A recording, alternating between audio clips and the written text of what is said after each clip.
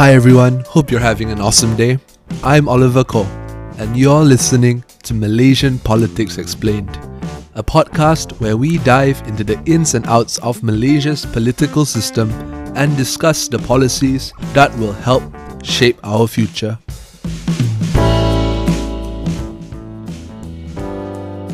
The chaotic mess that is Malaysian politics, especially in 2020, raises a ton of questions about how our system works.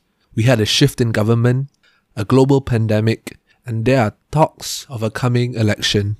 But one question that rises above the chaos is very fundamental. What is the government? What does it even do? And why is everyone so worked up about it? If you are one of the many Malaysians that's wondering what exactly the government is all about, then you're in luck, because today on Malaysian Politics Explained, we're going to be doing a dive into the pasar ikan that is the Malaysian federal government. And we're going to be looking at a few key questions today. Number one, what is the government and what exactly does it do? Number two, who can become part of the government? 3, why the number 112 is so important? And 4, what does it mean by the doctrine of separation of powers? A very quick caveat here, in Malaysia we actually have a two-tier system of state and federal governments. This means that each state has its own government, which is in charge of more localized issues like land and local infrastructure and agriculture, but Malaysia, as a federation of 13 states, has an overarching federal government that's in charge of issues which affect the whole country, like defense, education and healthcare. I like to think of it like how a school works. You have the principal who is in charge of making rules which affect the entire school, but each class also has its own class teacher that makes rules within that class.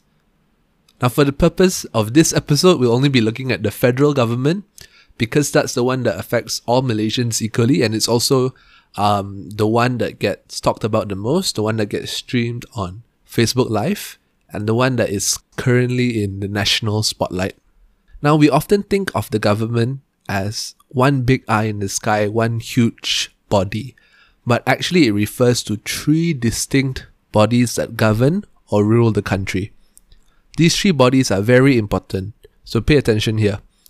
They include the legislative branch, or parliament, the executive branch, which is technically headed by the Yang di-Pertuan Agong, but actually by the Prime Minister and his cabinet, who are each responsible for different agencies like education, transport or healthcare. And last but not least, the third branch is the judicial branch or the courts. These 3 branches coexist and perform very distinct functions. The first, the legislative branch, is made up of elected representatives from all over Malaysia, known as members of parliament or MPs. Now, you can generally tell who these MPs are because they'll have a YB, which stands for Yang Berhormat, in front of their names. In Malaysia, the process of choosing these MPs is done through a general election, which takes place every 5 years. Each member of parliament represents the people from the different geographical region that elects them. Parliament's role is to make laws in Malaysia. So let's say, for example, the government wants to ban, chewing gum in public. In order to turn that into a law, it has to be brought to Parliament in the form of a bill, which essentially means that someone in Parliament must make a written suggestion and read it out for all the representatives to hear, and a majority of the 222 members of Parliament must vote in agreement. Now, that number 222 is super important for the second branch of government. According to the Constitution, the Prime Minister is chosen by the Yang di-Pertuan Agong from among the MPs. The Agong is given discretion to choose whoever he wants, but the Constitution states that the Yang di-Pertuan Agong must choose someone he thinks can command the majority of MPs. Now, remember that magic 222 number? The person who can show the Yang di-Pertuan Agong that they are supported by more than half of these MPs becomes the Prime Minister and gets to form his own cabinet. And that gives us the magic number of 112. Exactly half +1 to give the majority. This is what is known as the first past the post system, or the Westminster parliamentary model. This requirement is important because if the executive loses control of the majority of MPs, that administration will never be able to make any laws and the country basically grinds to a halt. Now, some of you listening closely might say, "What? I thought you said Parliament makes all the laws." And that is true. Now, this brings us quite nicely to the function of the executive branch. They provide the policy direction for the country and are responsible for putting forward new laws to be voted on by Parliament. Now, this basically means that they get first dibs, they get priority when recommending what laws Parliament passes.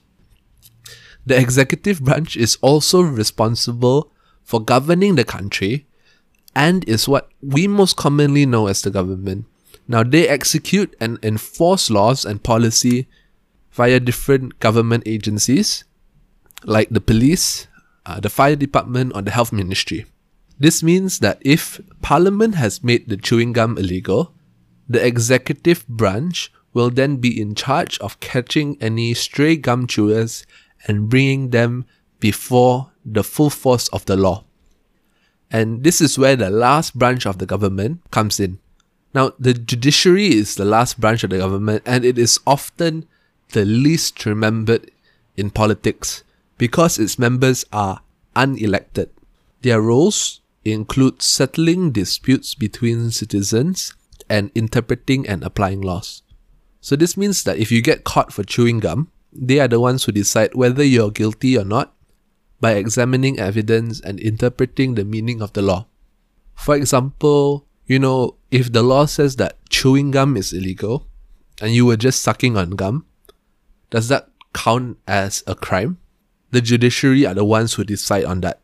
So if they find you guilty, they also decide the punishment you'll receive based on a series of guidelines.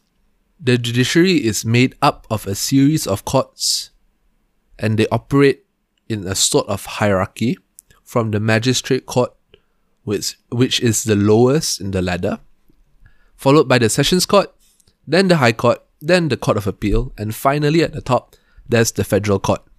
That's a whole lot, right? I mean, I've been studying law for almost 5 years, and even I still sometimes forget them. The judiciary is headed by chief justices chosen by the Yang di-Pertuan Agong on the advice of the Prime Minister.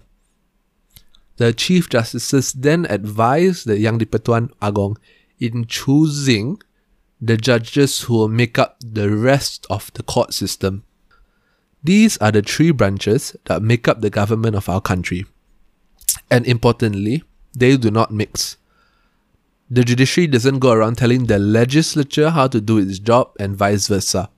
This is known as the principle of the separation of powers and is important because it prevents any one branch from getting too influential, too strong, and becoming authoritarian.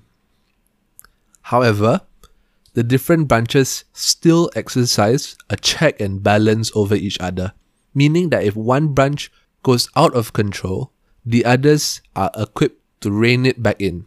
The judiciary does this by making sure that the others only exercise their powers according to the constitution.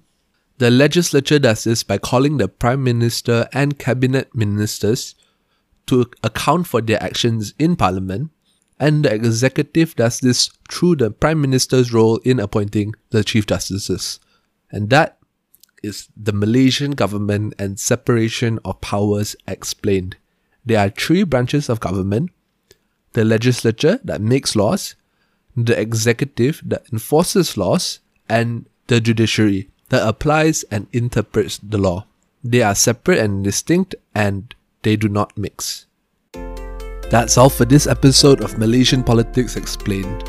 Hope you guys enjoyed the content, and if you have any ideas for future episodes, do let me know by DMing me on Instagram or on Facebook. And remember, register to vote.